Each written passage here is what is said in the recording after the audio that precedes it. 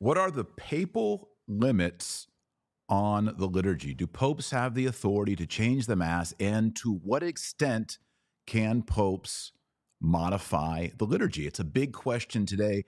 And I'm with one of the most eminent theologians, an exorcist, a Catholic priest. You all know him. This is Father Chad Ripperger. He is a friend, and he's someone that I look to when I have questions. And this is certainly a question that we've all had: the papal limits, or the limits of papal authority over the liturgy. Father Ripperger, how are you? I'm not doing too badly. Good. Thanks for having me on again. Good. Before we get into liturgy and popes and all that, why do you love being a Catholic? I think it can be boiled down to two things. It's the beauty of the coherence of all the truths of the church's teaching that have been passed on us through the tradition. So if you just look at the tradition, you see how beautiful the whole system fits together. And then on the other side of it is just my own personal experience of living that life does make you happier than when you don't. So it's kind of like G.K. Chesterton said, if the Catholic religion wasn't true, we should be making it up because it's so beautiful, you know. Yeah, Jordan Peterson recently, or not recently, but in the last couple of years, said that Catholics are the sanest people on earth. Yeah, well, you know, I'm sure you remember this. I'm sure you're fully aware of this, Taylor, but maybe some of your viewers aren't. But that they used to say that in the before Vatican II, not necessarily as a result of Vatican II, but before Vatican II, there were less Catholics in mental institutions than any other denomination, and all the psychologists and people who had studied said it's because of confession. But I think that there's a whole series of reasons. But what's interesting is I haven't been able to track down, but they say after Vatican II, there's more Catholics in mental institutions than any other denomination. And I'm wondering if that isn't true because they're getting a sense of, you know, this is sinful and you're guilty if you do this, and yet they're not getting into confession, they're not living lives according to it, etc. But anyway, I think he's right. I think it's also the one religion that you can live and be the sanest. Yeah. Well, because we're tapped into reality. Exactly. It's a Thomistic understanding of the world. Yeah, and if you actually look at Revelation, all Revelation is showing to us this is reality. This is who God is. This is our relationship. This is what He's doing. Yeah. So, well, good. Well, speaking of reality, all grace flows from the altar, and ever since 1969, I guess you could go earlier than that, but there's been this debate on what is the Roman Rite. As we know, Pope Paul VI changed all seven sacraments, the liturgy of all seven sacraments. And you know, maybe we can get in that today. But I read your book, The Limits of Papal Authority Over the Liturgy. It's absolutely fantastic. Everybody watching today, all thousands of you, you should go buy this book, and the link is in below. It's already sold out, right, Father? Sold out. Yeah, so the first run, once we made it available to the public, because you were one of those people that I sent to because I wanted your opinion on it, which you can kind of give me more of what you think. There is, and it's kind of in my explanation, which we can talk a little bit about later, why the book takes a particular form that it does, because it's not probably what most people are going to think. They think it's just going to be me going after the popes and saying you can't do this and that, and that's not exactly what the story is. It's actually well, we can get into that in just a bit. But so I gave it to certain clergy and certain academics like yourself to see what's your take on it. Are there problems in the argumentation? And obviously, I warned them that this is just a beginning of the discussion. I don't consider this thing exhaustive by any stretch. It's just trying to lay out the principles behind when the Pope can and cannot change the liturgy, when he can and cannot suppress a rite, etc. I wanted to make sure that those principles were in place, because we can talk about all the conclusions until the cows come home, but none of that means anything if we don't know the principles. And so I kept hearing people like Cardinal Burke and Athanasius Sider saying, well, the Pope doesn't have the authority to suppress the old rite. And I'm like, well, I agree with them, but I don't know the principles behind that, and none of them were talking about the principles behind it. And so that's why I decided to write the book, is to do the research, do a deep dive into what the popes, what the saints, what the councils themselves have said about what the Pope can and cannot do in relationship to the changes of the liturgy, etc., just so that I have it clear in my own mind. And then that's basically the product of this book. So when we first gave it to the academics and to the clergy, I got very little feedback except for here and there because, again, I wasn't trying to be too extensive with the book. I was just having a very narrow focus on this is what I think that needs to be discussed first before anything else can. I didn't get much back. And so, and also all of them said that in reading the book, they didn't think that there was anything in it that was bombastic or ridiculous and that I could be canceled for, although you can be canceled just for being Catholic, of course. So I decided, well, I'll make it public. From the time we made it public, we sold out the first run within 48 hours. It was not something, we didn't have a large run. And so then I went to the printing company. This is only something that an exorcist would probably experience, although you might have experienced the same kind of stuff too. I went back to the printing company and I said, I need X thousands of copies. They come back and said, we don't even have a record of you ever doing business with us. So literally my account, the book, all the layout, which, as you know, you have to do on their websites and all that, gone. Completely gone. So we go back and forth and they said, do you have the ISBN number? Because we don't even have a record. So I gave them the ISBN number and then they're like, okay, that ISBN shows that we printed this book, but it's nowhere on our computers. So then they said, well, we got to kick this up.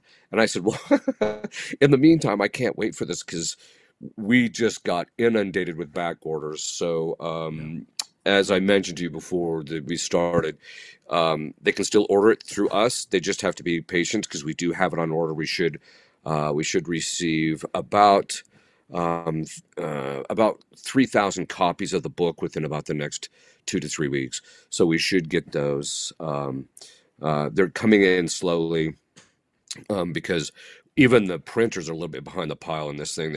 None of us expected it to sell, although I should have known better that someone like me putting out a book that says, hey, the Pope can't do this, that, or the other thing, people are going to be all over it. Yeah. But I know you said 3,000 you're printing. You need to call them up after the show and you need to say 10,000 because this audience is going to buy at least 3,000 or 5,000.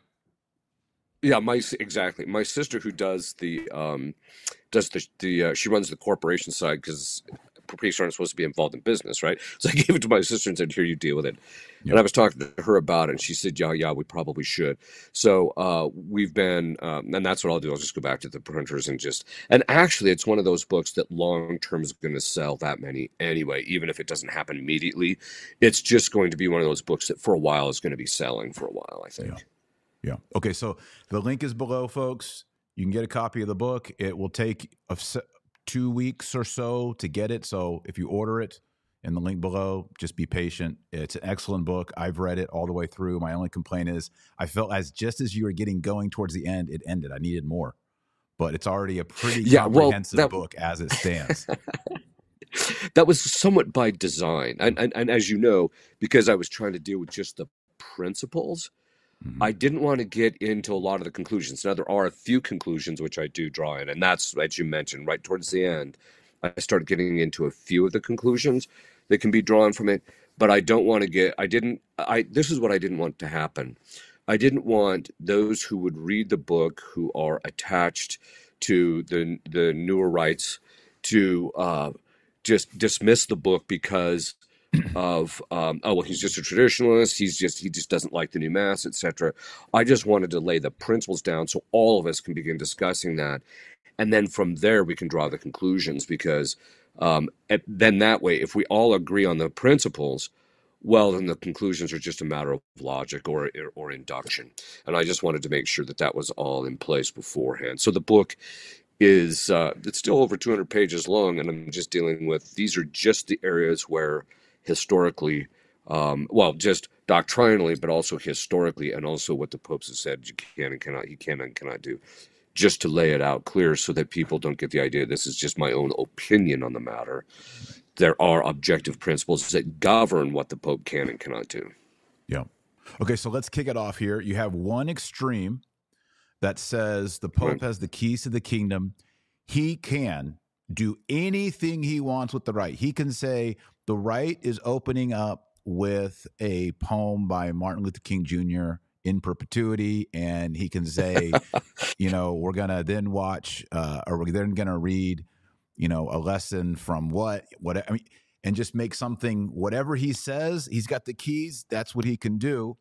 To the other far extreme, which would maybe view the liturgy, the holy sacrifice, the mass as sort of like a codified download, word for word, that came down from heaven, and it cannot ever be touched, added to, modified. Those are the two extremes. Your book Right. tries to show that there is an apostolic template, pattern that is Right. inviolable. There are certain things that you cannot adjust, touch, remove, etc. So did I get That's that right. right? And then can you expand on what is that apostolic template?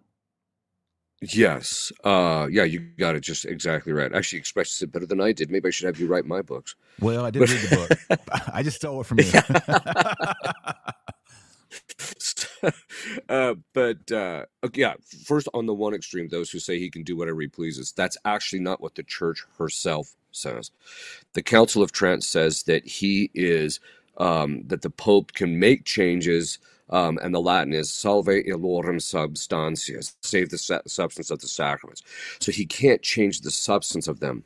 However, as we begin to see, there were certain other aspects where, and this is something that undergirds quo primum, especially, which we can get into a little bit later, is that there were certain things that were inaugurated by the apostles, and that so if it was of divine tradition, so for example, the Pope, because of divine positive law, he does not have the authority to change the words of consecration, for example, to something other than what they actually were at as Christ initiated them. I do get into the whole question of the Mysterium Fidei, but that's just another. The point is those things that are part of the essence of the sacraments, he cannot change them. So if it's divine tradition, or if it's something that Christ told the apostles.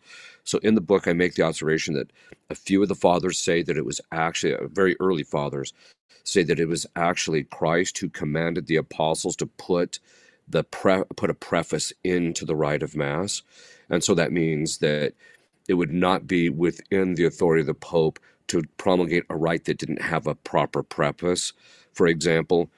And then there's also things that started from the apostles themselves. So the history is from that point on, the tradition of the church always was that if it came from, basically, because even the divine, those things which are divine tradition, all those come via the apostles. That means if it came through the apostles in some manner, regardless of its source or how it was engendered, but if it came through the apostles, it was considered to be outside the authority of the Holy Father to change. Now, this basically means that, and this is something I kind of start drawing out in the book, that if you actually read the fathers of the church and you actually start taking a closer look at it, this thing, it didn't come out fully baked like we have in the Tridentine Rite right now in 1962. But the essential structure and many of the elements were already in place already. They were in place. And so it's true that it did undergo a certain amount of development, but by the time you get to Gregor the Great, there is a clear apostolic lineage that can be demonstrated in relationship to the Roman Rite. And so there was a recognition that, and this is actually something which Gregor the Great himself recognized, that the codification that he did was merely a codification of that rite that had organically developed from the time of the apostles. And that organic development was not as extensive. That's one of the things I began to realize in the research, because a lot of the modernists make it out like, oh, well there was this, that Christ just told the apostles just a few things, and then they basically just made it up as they went along. And that's actually not the case. That it was actually somewhat fairly baked coming out, somewhat not perfectly finished, of course, because there is obviously more additions that are made. But those elements that came from the apostles, and this is the main thing I show in the book, that apostolic lineage. So if you're looking at the traditional Latin Mass, all the way through back to Pius V, and then back to Gregory the Great, and to there is an uninterrupted apostolic lineage, and those elements that are part of that lineage, the entire tradition considered it to be the fact that the Pope could not change those. He did not have the authority to change those. He did have authority over them, but it was the authority to preserve them, not to change them or make determinations. Now, certain things, obviously, in relationship to the prefaces, there has to be a preface, but the Pope can make adjustments to the preface or even add prefaces, and because that's historically that we saw. But even those have to have certain elements that go back to the apostles. So, and then there's the opposite extreme, which, this thing is monolithic and never changed whatsoever. That just flies in the face of the actual historical fact that these things, even though there were elements that were consistent, and the church had always preserved those elements from the apostolicity, nevertheless, it did actually undergo some developments throughout the course of history to what we have today. Yeah. So let's say, for example, well, before you move on that, the Eastern rites, that's something you capture in your book. The Roman Rite, the Eastern rites, they all have the exact same apostolic pattern and template. Yes, there's maybe some different That's correct. prayers or some different emphasis, but when you put them side by side, if you put them in like an Excel sheet and you put all the principal parts together, the mapping is identical. Why? Because they all come from the apostles. Exactly. And it's that they come from the apostles first. Christ himself, he, set certain things in stone by divine tradition. Then he told them these are certain things that were supposed to be in the tradition, and then or in the Mass. And then the apostles themselves might have added certain things, but in point and fact, those things would have been in perfect congruity, and they all tended to do the same things. This is one of the reasons why and this is why it actually even says that if you see something that's common to all of the rites, then it's de facto to be presumed it's of apostolic lineage. And part of that has to do with the fact, as you know, that Christ, that fathers say, there's a few fathers that say that not all of the apostles initiated rites, that Christ gave the command to only certain apostles, just as there were certain writers of the Gospels, right? And not all the apostles wrote Gospels. So in a very similar fashion, there were only certain apostles that initiated the rites, and that even some of the rites that occur later, nevertheless, those were actually taken from those that had apostolic lineage. So that's the commonality that you see, is the fact that they all had these same elements in common. So that would be Peter for the Roman Rite, James That's for right. the Jerusalem Rite, Thomas for what we know as like the Syro Malabar. Malabar, right? Yeah, That's right. Who would be other apostles there? Don't quote me on this, but for some reason or another, every time I keep remembering who wrote it, it's Andrew had some. Andrew, there was something. Yeah. Andrew had something. Yeah. So it was one of the. It's what those. Becomes the Byzantine Rite, probably. Probably, yeah. Yeah. So, in fact, the Byzantine Rite, as I mentioned, it was based on this. So, if you look at the Byzantine Rite, it has all those elements that we just got done that that were common to all of the other rites. Yeah, it's surprising. I'll talk to people who are Byzantine, and they'll talk about, the Novus Ordo Mass, Byzantine's better or whatever, but then they'll go to like a pontifical high traditional Latin Mass, and like it's so Byzantine. Mm-hmm. It's like, well, it's so apostolic. That's what you're thinking. Yes. Yeah. Right. Yeah. You're seeing the right. Common elements. Yeah. It's all beef, so to speak. It's just some have a little bit more spice than others, type of thing. Sure. And in different ways. And I think that's one of the things too, is about the Eastern rites. They too can trace themselves back to an apostle.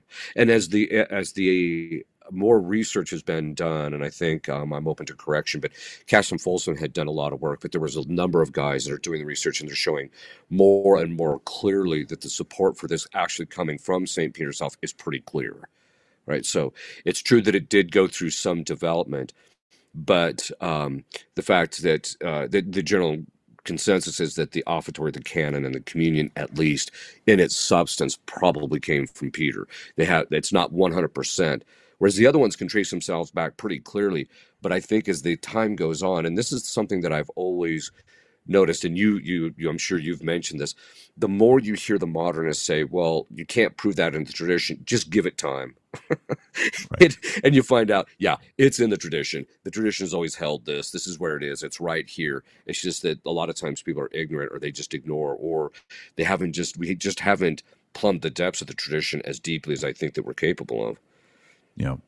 Yeah, with Jungmann and other liturgists in the liturgical movement moving up into what Bugnini starts to do in the 1950s, and then has the entire coup, I would call it, by the 1960s, 70s. Jungmann and others are kind of on this opinion that the early liturgy was communal, it was sort of informal. And then over Right. time, thanks to Constantine and Charlemagne, imperial court structure was infused into the rite. And if we could only go back and we could peel back the layers of Charlemagne's, Gallican, Frankish Right. additions, and then we go and we peel back the imperial Constantinian levels, we're going to get to the pure right. And what we saw, as more, as you Yeah. said, more and more time goes by, what we saw is it's just really hippies adding what they want to be in the mass, or what they think early Yes. Christianity would look like. When in reality, we're seeing Ambrose citing the Roman canon word for word as what we have in the 1962 Missal. Exactly. Exactly. Well, or they even said, that and even when they were talking about how the second Eucharistic prayer, which now we know, of course, isn't the case, obviously, it was basically the canon of Hippolytus. The first time I read the canon of Hippolytus, I'm like, well, this is almost exactly to what we have in the Roman Rite. I don't know where they got that from, but no, you're absolutely right. And this is I think the real difficulty is this area of the liturgy, because the extant texts are fairly few. Nevertheless, what we do see in them do provide a a skeleton to what we're seeing the fathers of the church say was actually there. So the more we plumb the depths of what the fathers actually say was present Right. there, it was far more structured than they ever let on. And so and coming from the apostles, part of it also I think had to do with just the mindset from the beginning, and I think this is a case of, Freud was not entirely wrong. He was wrong about most stuff, but there is kind of a projection that people do, right? So you had these hippies projecting back onto that time frame, something which, it was just this, like you said, informal. People kind of did what they wanted. They kind of made stuff up. When in point, in fact, at that time, when it came from the apostles, it would have been considered absolutely foreign to their mindset to deviate from anything they didn't have the authority to deviate from or make any changes. And the fact that the apostles had inaugurated it, and the fact that all these different rites all had those same things in common, was an indicator that no, they were bound. There was a recognition they were bound in the liturgy to certain elements in the liturgy, and there was to deviate from that would have been considered completely unacceptable. Yes. And another argument is, okay, well, you think all of these elements in the Roman Rite are from Constantine and Gallican infusions and Constantine and Charlemagne, all this imperial stuff. Okay, well, let's go look at the Ethiopians. They weren't under Charlemagne. They have the Yeah, same exactly. exact elements. They're using incense, the chants. Okay, let's go to India. They weren't under Constantine. Same exact template. And that's what's, I think, so great about your book is you're not just arguing something about the Roman Rite. You are making a theological treatise on what liturgy is, and liturgy is apostolic. That's If right. it was just sort of hippies making up their own stuff or what's good in our culture, you wouldn't see that the Ethiopians are worshiping in the same way as people in Ireland. Same exact outline and structure. Exactly. Exactly. That's exactly right. The other side of it is, and this is one of the dirty little secrets that they never talk about. They say, oh, well, the first time this ever appears in the liturgy is in, 240 AD because that's the first time we have the text. Oh, no. What that means is that it existed before then. That's the first time it ever got written down. And this is one of the, or it did exist, or it was written down. It's just that this is the only extant text. But it's not the type of thing that all of a sudden they're just, basically they're not doing what we just did in the last 50 years, which is all of a sudden stuff just appears on the scene because some guy just made it up. That type of thing never happened liturgically, right? In the sense of the texts, what we see historically, that's because there was a pre-existing set of texts or a pre-existing manner of offering the liturgy that it was before that for a significant amount of time. And as it starts to become clear as you start reading the fathers, that it all was inaugurated by the apostles. And so, as I mentioned, those certain elements were consistent for the entire history of the church until now, right? And so that's what we actually have to look at is, okay, and this is why when I first start talking about the Pope, historically, the popes they were very careful about how they actually approached these elements for two reasons. One, if they were obscure in the lineage and they weren't certain, then it was the exact opposite of what it is today. Because today the attitude is, well, if we don't know, then we can change it. No, no, no, no.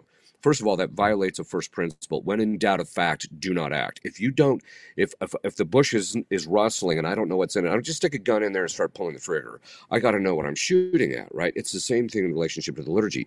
You have to make sure you know where this thing came from, because you might end up finding out later, which is happening over and over and over again within the real research liturgically, is that all these modern theories are just being shown over and over again to not simply be true.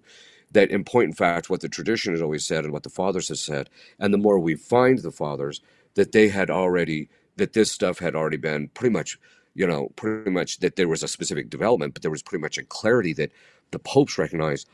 I don't even touch this thing. I mean, to give you an idea of it, I was told, I'm still trying to dig up the source. I'm sure it's out there. In fact, I think I read it at one point, but I just haven't been able to find the source. But Pius XI was asked, to insert St. Joseph into the canon. Now, we can discuss whether St. Joseph should be in the canon or not. That's not the question.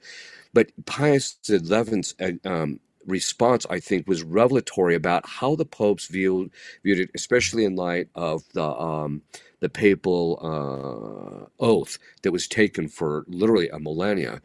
And this, that papal oath, but it reflected the mindset of Pius XI when he was asked, why don't you put St. Joseph in the canon? And he says, I can't do that. I'm only the Pope, right? There was a recognition that the Pope only had rights of preservation in relationship to certain aspects of the liturgy and not rights of determination. Yeah. And when you listen to, I just keep using Jungmann because I think if you in the liturgy, you've probably studied Jungmann. He was, I don't know, he was kind of the go-to guy before Vatican II with understanding the liturgy, and time has shown that many of his presuppositions are false. Archaeology Absolutely. and texts have proved that, the kind of pre-Vatican II idea of folk liturgy is completely foreign to the Apostolic Church. And not only is it foreign to the Apostolic Church, it's foreign to the book of the Apocalypse, because you go into the book of the Apocalypse, you're in chapters 4, 5, and what do you see? The presbyters, the priests, what are they wearing? Vestments. What are they doing? Yeah, they're swinging incense around an altar and they're chanting. And then there's martyrs underneath the altar. So you hear people say, well, over time, as there were martyrs, people began to go to their tombs and worship. And it's like already in the time of the apostles, the celestial vision of the court of heaven. So it's not the court of Constantine and it's not the court of Charlemagne. Exactly. It is the court of Yahweh, as you see in Isaiah, Ezekiel, Daniel. That's right. That's the exactly vision right. of the early apostles. John even writes it down for us, is extremely liturgical. It is based on temple rites. It is based on anointings and vessels and incense and altars. It's not an IKEA table, with some hippie Jesuit. That's right. Right? Talking about what Jesus means to him. It is not just, and it's not just the apostolic pattern that you see from Ethiopia to Ireland is really them instituting the heavenly court of the Old Testament prophets and what John sees, and probably many other of them saw in visions of Christ as the high priest in heaven, which is the Eucharistic liturgy. and that makes it an Exactly. oblation and a sacrifice. So it's not just that we have to do data mining in the church fathers. We can just look at the New Testament and we see it there. Yes, exactly. Yeah, I think, yeah, no, you're absolutely right. And I think in the end, that's the foundation for any discussion going forward, right? Um, the only reason I'm suggesting we go to fathers more is because all they're going to do is back up what we saw in Scripture. But the second part of it is that you find these little nuggets here and there, and then you realize, well, everything that the modernist enterprise has told us is not actually true. Right. When I read Jungmann's book, I was so irritated from A to B with this thing because, A, you could see that he had a bit of an agenda. He was trying to be scholarly, but there were so many different times when I knew what he was saying was actually not true that I came to the conclusion that he's a good source if you want to know where to go look in the church's tradition to look at the information, but you can't look at him as a source of actually getting it right. I mean, on almost on a large percentage of things. The other thing I saw in Jungmann, which is something I saw it first in Jungmann, and then when I started doing this research, I started taking a look at because I had read somewhere where there were certain theologians of which Ratzinger was a part. Now, I don't have any proof of this. This is precisely why I did not mention this in the book. But during the 1950s, there was actually a discussion by a group of theologians, could the Pope actually suppress the old rite? And they basically unanimously came to the conclusion the Pope did not have the authority to suppress the current extant Roman rite because of its apostolic lineage. And that this is what actually undergirded Summorum Pontificum. The reason he basically said any priest can say this is because of the fact that there was a recognition that on his part that he had been part of this study and had seen the fact that no, the Pope doesn't have the authority to suppress this right precisely because of its apostolic lineage, and this is because everything in it, all the elements that are necessary for a liturgy to be apostolic were present, and because there was a general consensus that if a priest is ordained in a specific rite, then he actually had the right to say the rite that came from that lineage, that apostolic lineage. And so when I started to do the research to find out, okay, which theologians were talking about this, who was talking about it, did they write anything about it?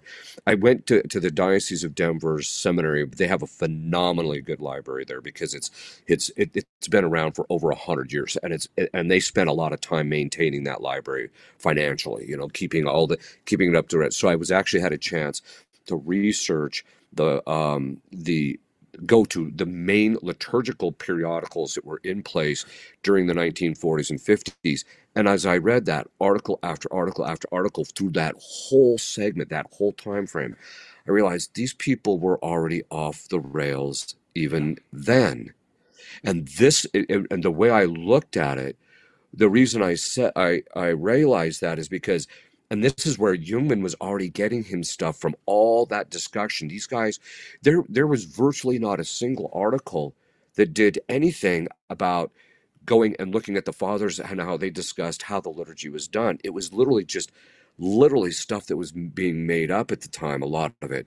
And so that's when I realized that, well, Jungmann was just a reflection of the time where these guys, this was all in the air. There was all this discussion. And it's just like you said, it was the kind of this attitude that, oh, well, we can just kind of make it up as we go along. And there was also kind of an attitude of, and gets to another principle, which we can talk about, but it gets to this attitude is if it's not necessary for the absolute validity of the sacrament, then you can sweep it aside and do whatever you please with this thing and make the liturgy do whatever you want. There was no sense whatsoever of the principle of longevity, which I dedicate an entire chapter to in this book. The principle of longevity says the longer something's in the liturgy, the more it's the will of God. It's there. And so as a result of that, the fact that this thing had been, I mean, we have certitude from the time of Gregor the Great, but even before then, we know that this liturgy didn't come out of a vacuum by the time it gets to Gregor the Great. All he is ultimately doing is codifying what was already there, right? And so this thing had pre-existed that.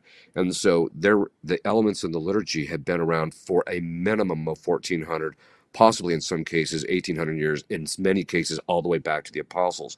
This meant it was clearly the positive will of God. It's not a toleration. He's not going to tolerate it for that long when things bad get into the liturgy.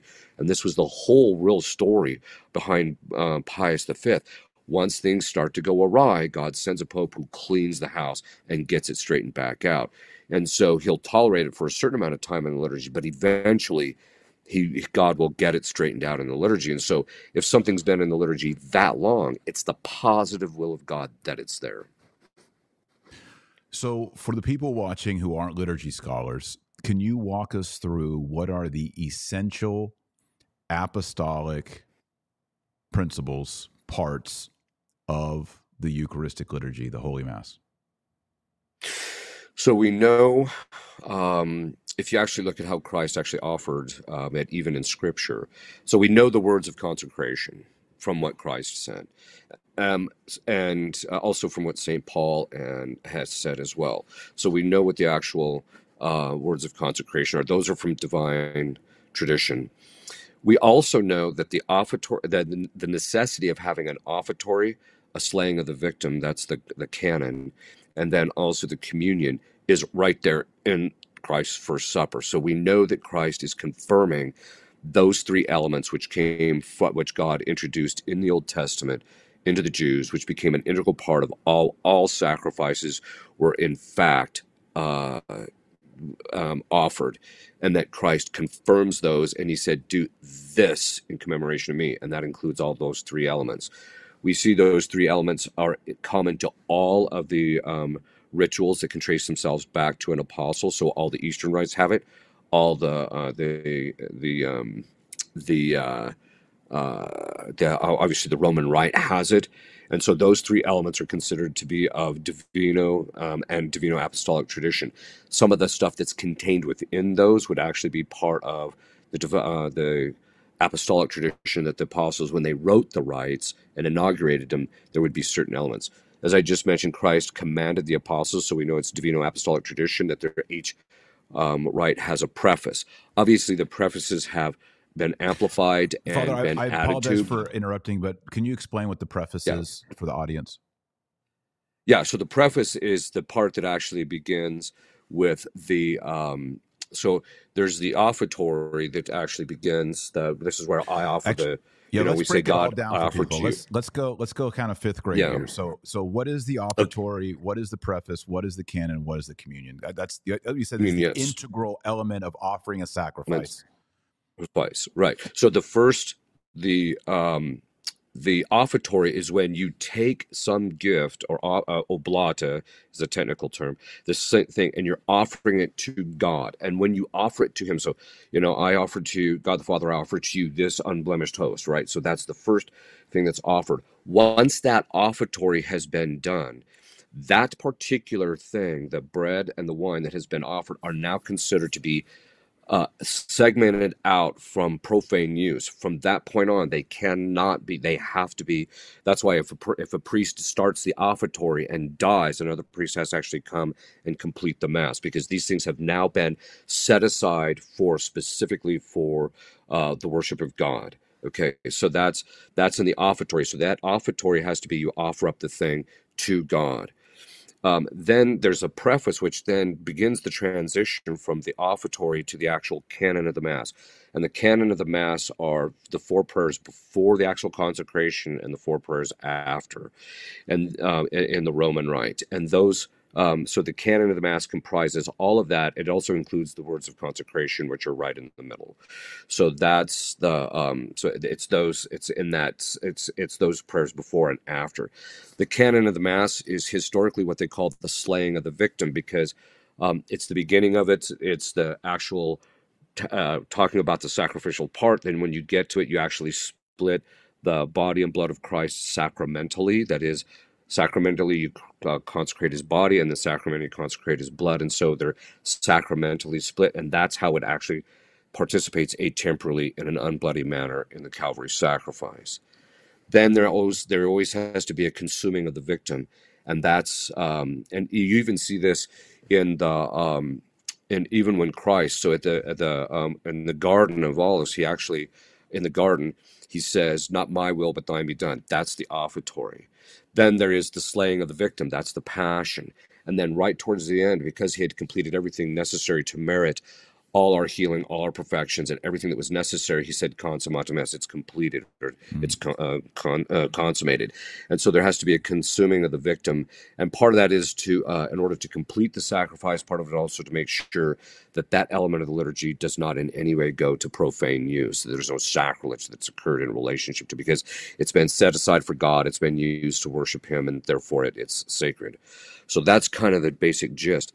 Originally, if you read the document from the Council of Trent, it said the Pope can make changes, and usually the term is accidentalia, the accidentals, in relationship to the liturgy. They can make changes to those, except for those things that pertain to the substance of the sacraments. But later theologians started unpacking and starting saying, well, that phrase from the Council of Trent, even though a majority of theologians initially interpreted that mean he can't change the words of consecration, later they began to realize, no, actually he can't even change, he can't change the essential elements even of the ritualistic sacrifice. So the sacramental sacrifices occurs with a valid consecration, but the ritual sacrifice is that which extends through the whole of the Mass, beginning from the offertory to the communion of the priest. And so that's the sacramental sacrifice. And they say, no, he can't even change the essential elements of those. Now, he could make some additions and changes, which we obviously saw because there were saints added to the canon as they died. But at a certain point, even that became fixed until 1962, when John the 23rd put St. Joseph in the canon. But those things, and even the offertories, there have been some minor changes that were made in the offertories historically. There were also a couple of liturgical gestures that were added. So, for example, the major elevation at Mass originally wasn't done. It was actually done in order to combat a heresy. So those would be accidental things that were added along the way. But those essential things remained from the time of the apostles until now, which they inaugurated. The content of those elements and the elements themselves remained unchanged, except for what minor additions were done over historically. Yes. So I think if for people out there watching and you're having this discussion at your Thanksgiving table, you can say, well, all the apostles understood the Eucharist as the Lamb of God, the Passover lamb. And so Right. the Eucharist is the Passover sacrifice of the new covenant. And everything Father Ripperger just explained, first you set the lamb aside. Like, let's just look at Exodus. Right. You set the lamb Right. aside. That would be what, Father? The offertory, right? Offertory. Right. Yeah. Then you kill the lamb. That's right. And then you That's shed right. the And the blood. principal way that you do it is by separating the blood from the lamb, basically. Right, which is exactly how God told Moses the people had to do it. And then Right. you eat the lamb. Lamb. Right. That's so right. Everything you just said about the integral elements of sacrifice, you can literally just point to Exodus at the Passover lamb and say, everything God commanded about the Passover lamb applies to the new covenant because Jesus is the Passover lamb. That's correct. And that's actually why I say in the book, those essential elements, the Pope, he could make minor changes here and there to certain parts of it, but he is not, it's outside the authority of the Pope to promulgate a rite that wouldn't have any words of consecration. But the other side of it would, he doesn't have the authority to promulgate a rite that wouldn't have a proper offertory, for example. That's not within his authority to actually do. And so this is something in which, or that just didn't have the communion of the priest, for example, because the communion of the faithful is the completion of their sacrifice, which they're offering in union with the priest, right? So even their communion is still seen within the context of that threefold structure. But he would not have the authority to promulgate a rite that didn't have those. And so the point of my book is to show that, look, if you actually look at it, the divine, he also couldn't put something that's contrary to the natural law or the divine positive law in there. You know, he couldn't have us worshiping statues, for example, or certain kinds of things in the ritual. So those things he does not have the authority to do. He also doesn't have, in addition to, he doesn't have the authority to insert those, but he also doesn't have the authority to promulgate rites that do not actually have those elements that came from the apostles and perdured even to this day. And Right. based on the principle of longevity, based on the principle of longevity and also the papal oath, which kind of gives an indicator of how that principle is to be understood, which is that the that if something has gotten in the liturgy and it's been there for 1400 years, then it was generally considered the Pope did not have the authority to change that element. He could maybe add something minor to it or what have you, but he did not have the authority to change that element because it was the positive will of God that that element, as it had been drafted at the time and perdured for 1400 years, was to be there. Perfectly said. So if a pope were to say, oh, if you're going to have Eucharistic adoration, there's this new rite, you skip the offertory, you say the words of consecration, and the priest doesn't receive communion and he puts it in the monstrance, that right there, a pope cannot do because it's not That's correct. in conformity with the sacrifice of the Eucharistic liturgy.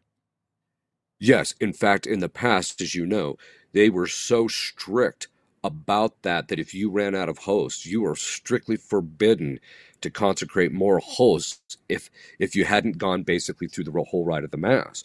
This is one of the reasons why if you discover that there are hosts sitting off the corporal, because the priest actually has the intention of consecrating what's on the corporal, if you discover that these hosts were off the corporal during the actual offertory and that you didn't actually offer them up, you either have to go back and do the offertory to re-offer them before you do the consecration, or you have to leave them unconsecrated because they have not undergone the proper setting aside that is required for that process.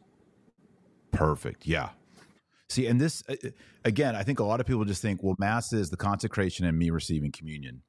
But the Catholic theology of the Eucharistic liturgy is very deep. And it's east to west. Exactly. Yeah. That's right. That's exactly right. So this is a little bit of a controversial question, and I'll ask it in a delicate way. But one of the greatest criticisms of the Mass, the Novus Ordo Mass, instituted in 1969 or promulgated in 1969, came to the chapels and churches of the world in 1970. That offertory, if you put it side by side with the offertory of the 62 Missal, it's different, right?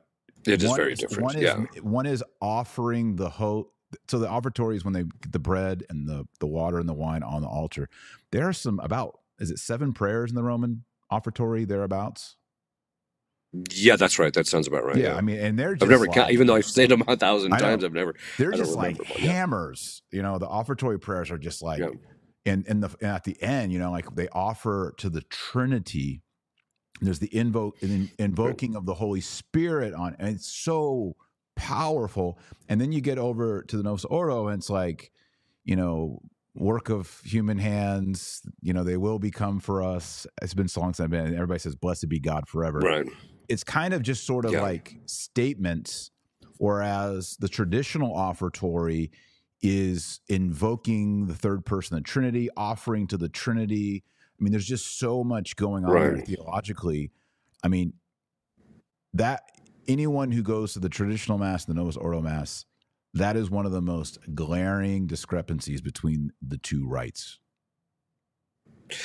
Yeah, I think it's probably one of it's one of the reasons why I don't think they're actually the same rite, which is kind of interesting because even now the current Holy Father is saying that, you know, they're not the same rite, or at least I should say the people out of the Vatican are saying that. And I actually wrote an article one time. This was like 20-some years ago.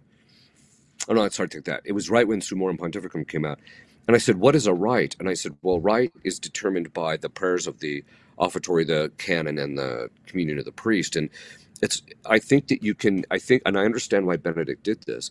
He didn't want to say that the old rite and the new rite were separate rites, because then you have a phenomenon, a canonical problem, where you have in order for a new rite priest to say the old rite, he would actually have to get faculties because of the way canon law is structured, because they're different rites. So I would have just said, well, canonically they're in the same rite, but liturgically, I think it's almost impossible to argue that they're the same rite liturgically, precisely because those canons those offertories are that different. I think that's one of the beauty of the second video of the Mass of the Ages, where they show all the changes, is they show, no, these are very different. And so I think that it's easily argued that they're different rites. But that offertory question was actually something that even Benedict weighed in on, not heavily, but he himself had made the observation that the New Rite offertory did need reform. And I think that the real question became in the minds of the theologians. Now, in one sense, they say that just by taking the oblata and placing them on the altar is a form of offertory.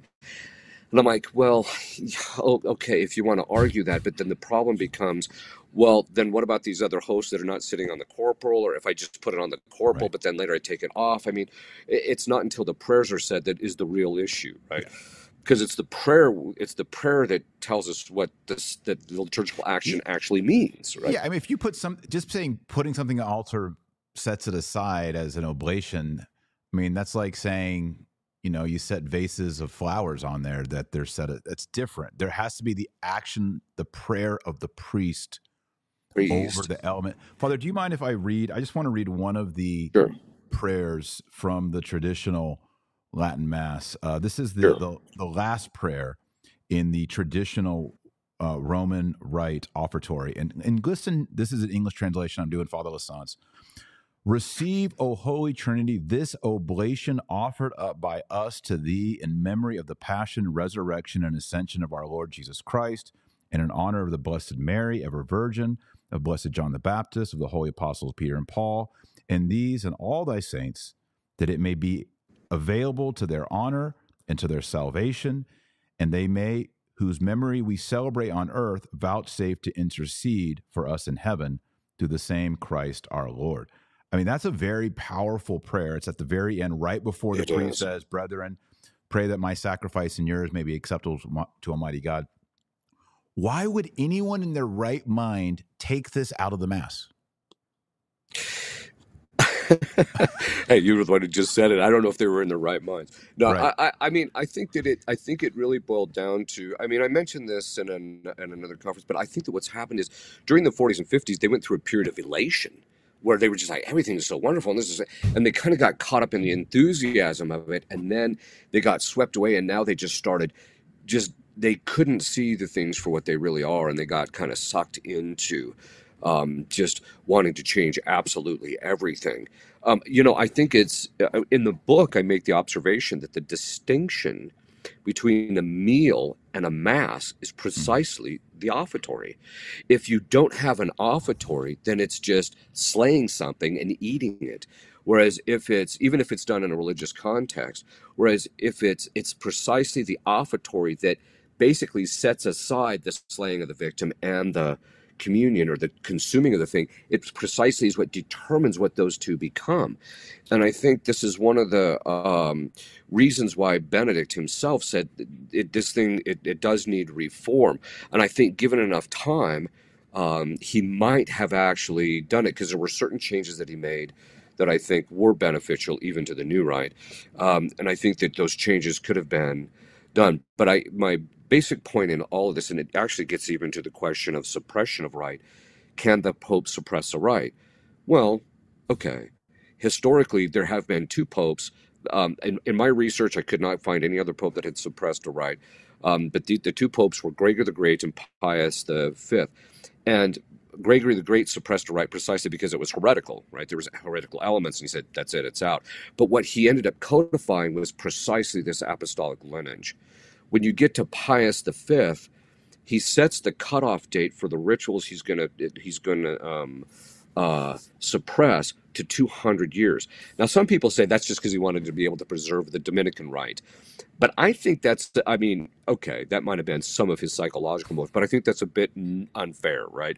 Because the Dominican rite, its elements do contain those things that all go back all the way to that can trace itself back to the apostolic lineage, right? So it has all those elements that are necessary. It's about 200 years before Pius V that you start to see this proliferation of rites, this proliferation of stuff being added to the rite that doesn't have any apostolic lineage. And that's why he ends up putting out quo primum. So he repromulgates, basically he codifies the Mass, the same Mass that Gregory the Great did, but obviously with those elements that had undergone slow, very minor organic development, plus all the saints that had been canonized, etc. He recodifies that, and it's at that point that he says that any priest can say this. Now, uh, I have gone on record saying that quo primum, by its nature, in my own opinion, was not promulgated in an infallible mode. What's infallible is what undergirds it. It's the principles that undergird it. The reason Pius the Fifth is saying any mass can say this in perpetuity, any priest can say this in perpetuity, is precisely because it is the ritual that connects through the apostolic lineage all the way back to the apostles. And the fact that it has that apostolic lineage is precisely what gives the priest the right to do this. So, and that's why he says, no bishop or priest can tell you can't say that, is precisely because you're actually offering the mass that stands all the way back in its essential elements, or in its elements, but all the way back to its liturgical elements, back to the apostles.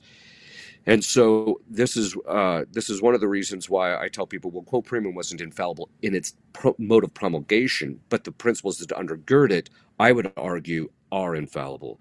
And that's why I would say that can the Pope suppress a rite?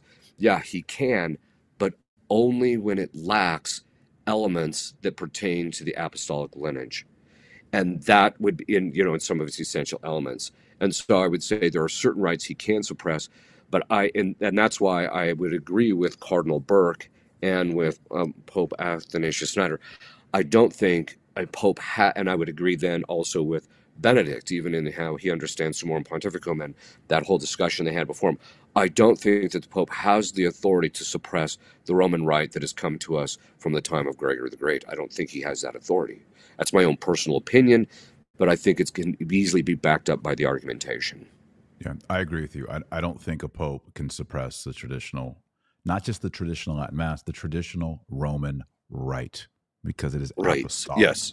It's apostolic. And if yes, you say, well, a pope can do anything, has the keys, you have to ask yourself, well, can the Pope remove Luke's gospel from the New Testament? Does his power of the keys, if he can do anything? Exactly. It's kind of a nominalist understanding of papal power.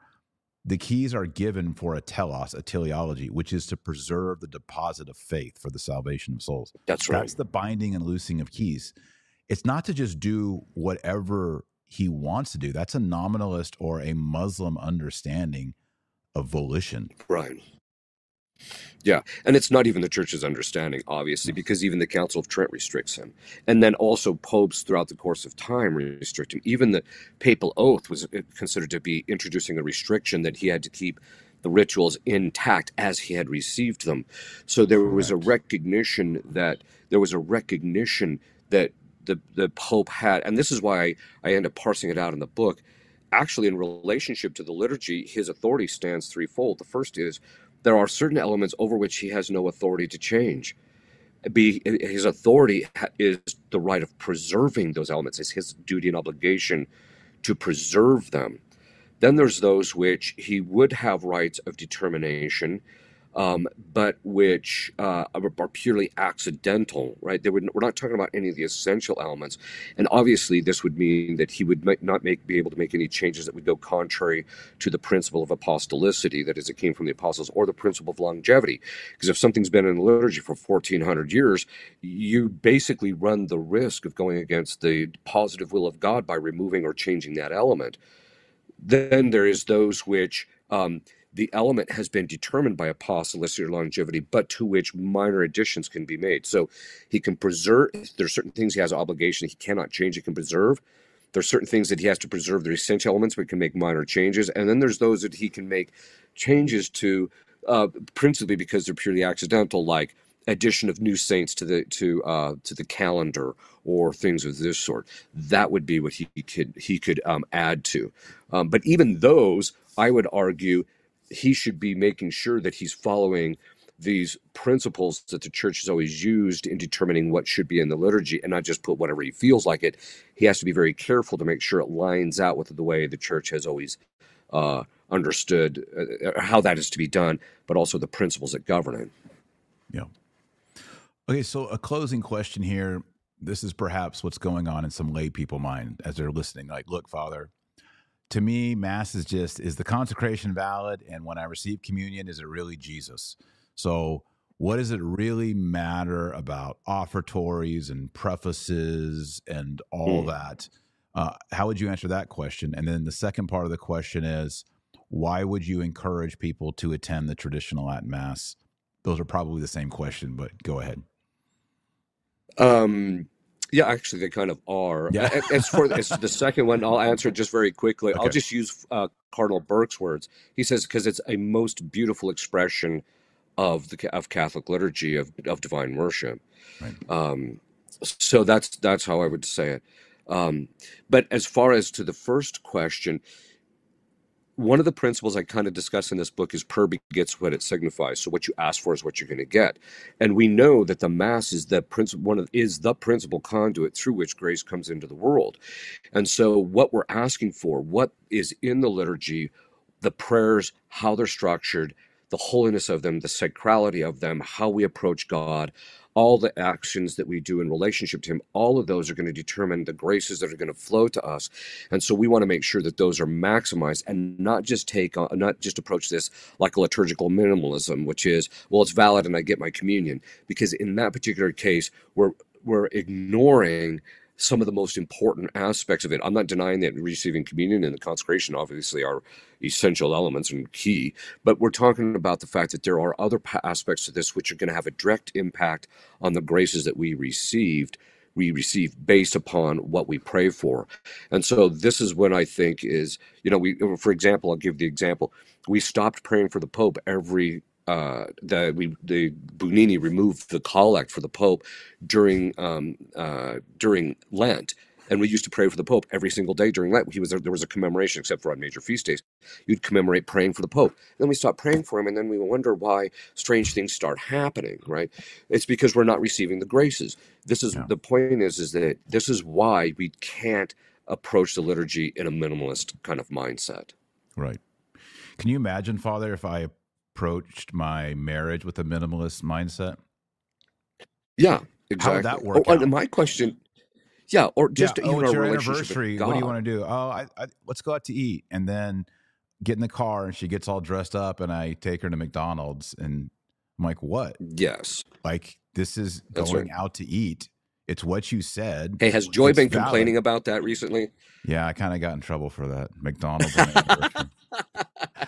I'm just No, but kidding. I mean, like, No, it's the same yeah, thing. Like, Father Dave Nix says, well, people say, well, it's valid, so I'm going. It's like, well, it's like saying, like, how's your marriage going? It's valid. Is yeah, our relationship exactly. with God, who is our bridegroom, is it just doing the bare minimal and just checking the box? It's valid. That Yeah, is the Mass is objective adoration of the Father, the Son, and the Holy Ghost. Receiving exactly. communion is an added benefit, but it is not an integral part of the laity receiving communion to the Mass. The That's right. Mass is the offering of Jesus Christ our Lord to the Father in the unity of the Holy Spirit. And our participation That's in it right. makes us participants in perfect worship, Trinitarian action. So this whole idea that, well, I just go there, it's a consecration, I receive my communion, and that's that on Sunday, is not a Catholic understanding of Mass. No, that's right. Yeah, I mean, it's always considered much more than that. Yep. This is fascinating. You need to read the book. Here it is. I'm going to make it bigger so people can see it. The There we go. Limits of Papal Authority Over the Liturgy, Father Chad Ripperger. I enjoyed reading it. I wish it were longer. If you want to get into why does all of this matter? A lot of people are like, it just seems like people are obsessed with Latin or they're Pharisees or they like rules. Right. I think if you get this book by Father Ripperger and you read it, you'll realize that we are entering into an apostolic paradigm which will make us love God more, hope in God more, and believe in God more. And it will create Right. saints, and then the saints will sanctify the world, and we can get back to a Christian culture. If we can do that before Christ returns. Right. Grace flows from the altar. And if we tinker with that, we are inhibiting grace. That's right. That's right. Yeah. That's it. Well, Father, will you pray for us and say a blessing? Yes, I sure will. Benedictio Dei omnipotentis, Patris et Filii et Spiritus Sancti, super te, et manet semper. Amen. All right, Father, thank you. The Okay. link to the book, everyone, is below this video. The moderators have been also giving the link during the show. It will remain up there. You can also get it at Amazon, but I recommend that you get it directly through Father's site. He'll get more of the royalty that way. Authors always love that. So that'll help support his work and his exorcism and Yeah. his teaching and his catechesis, all those things. So please get a copy of the book. I want the Dr. Taylor Marshall podcast group to buy at least 5,000 copies. That's your homework. Go get the book. Make it a Christmas gift. Buy 2. Give it to someone else. There you go. All right, Father, thanks for being with us, everybody. Please like this video. Please subscribe, hit the notification bell. And remember, our Lord Jesus Christ is you're the light of the world and the salt of the earth. So go out there and be salty. God bless. Godspeed. Father Ripperger, thank you for being a guest. Always a pleasure. Thank you very much.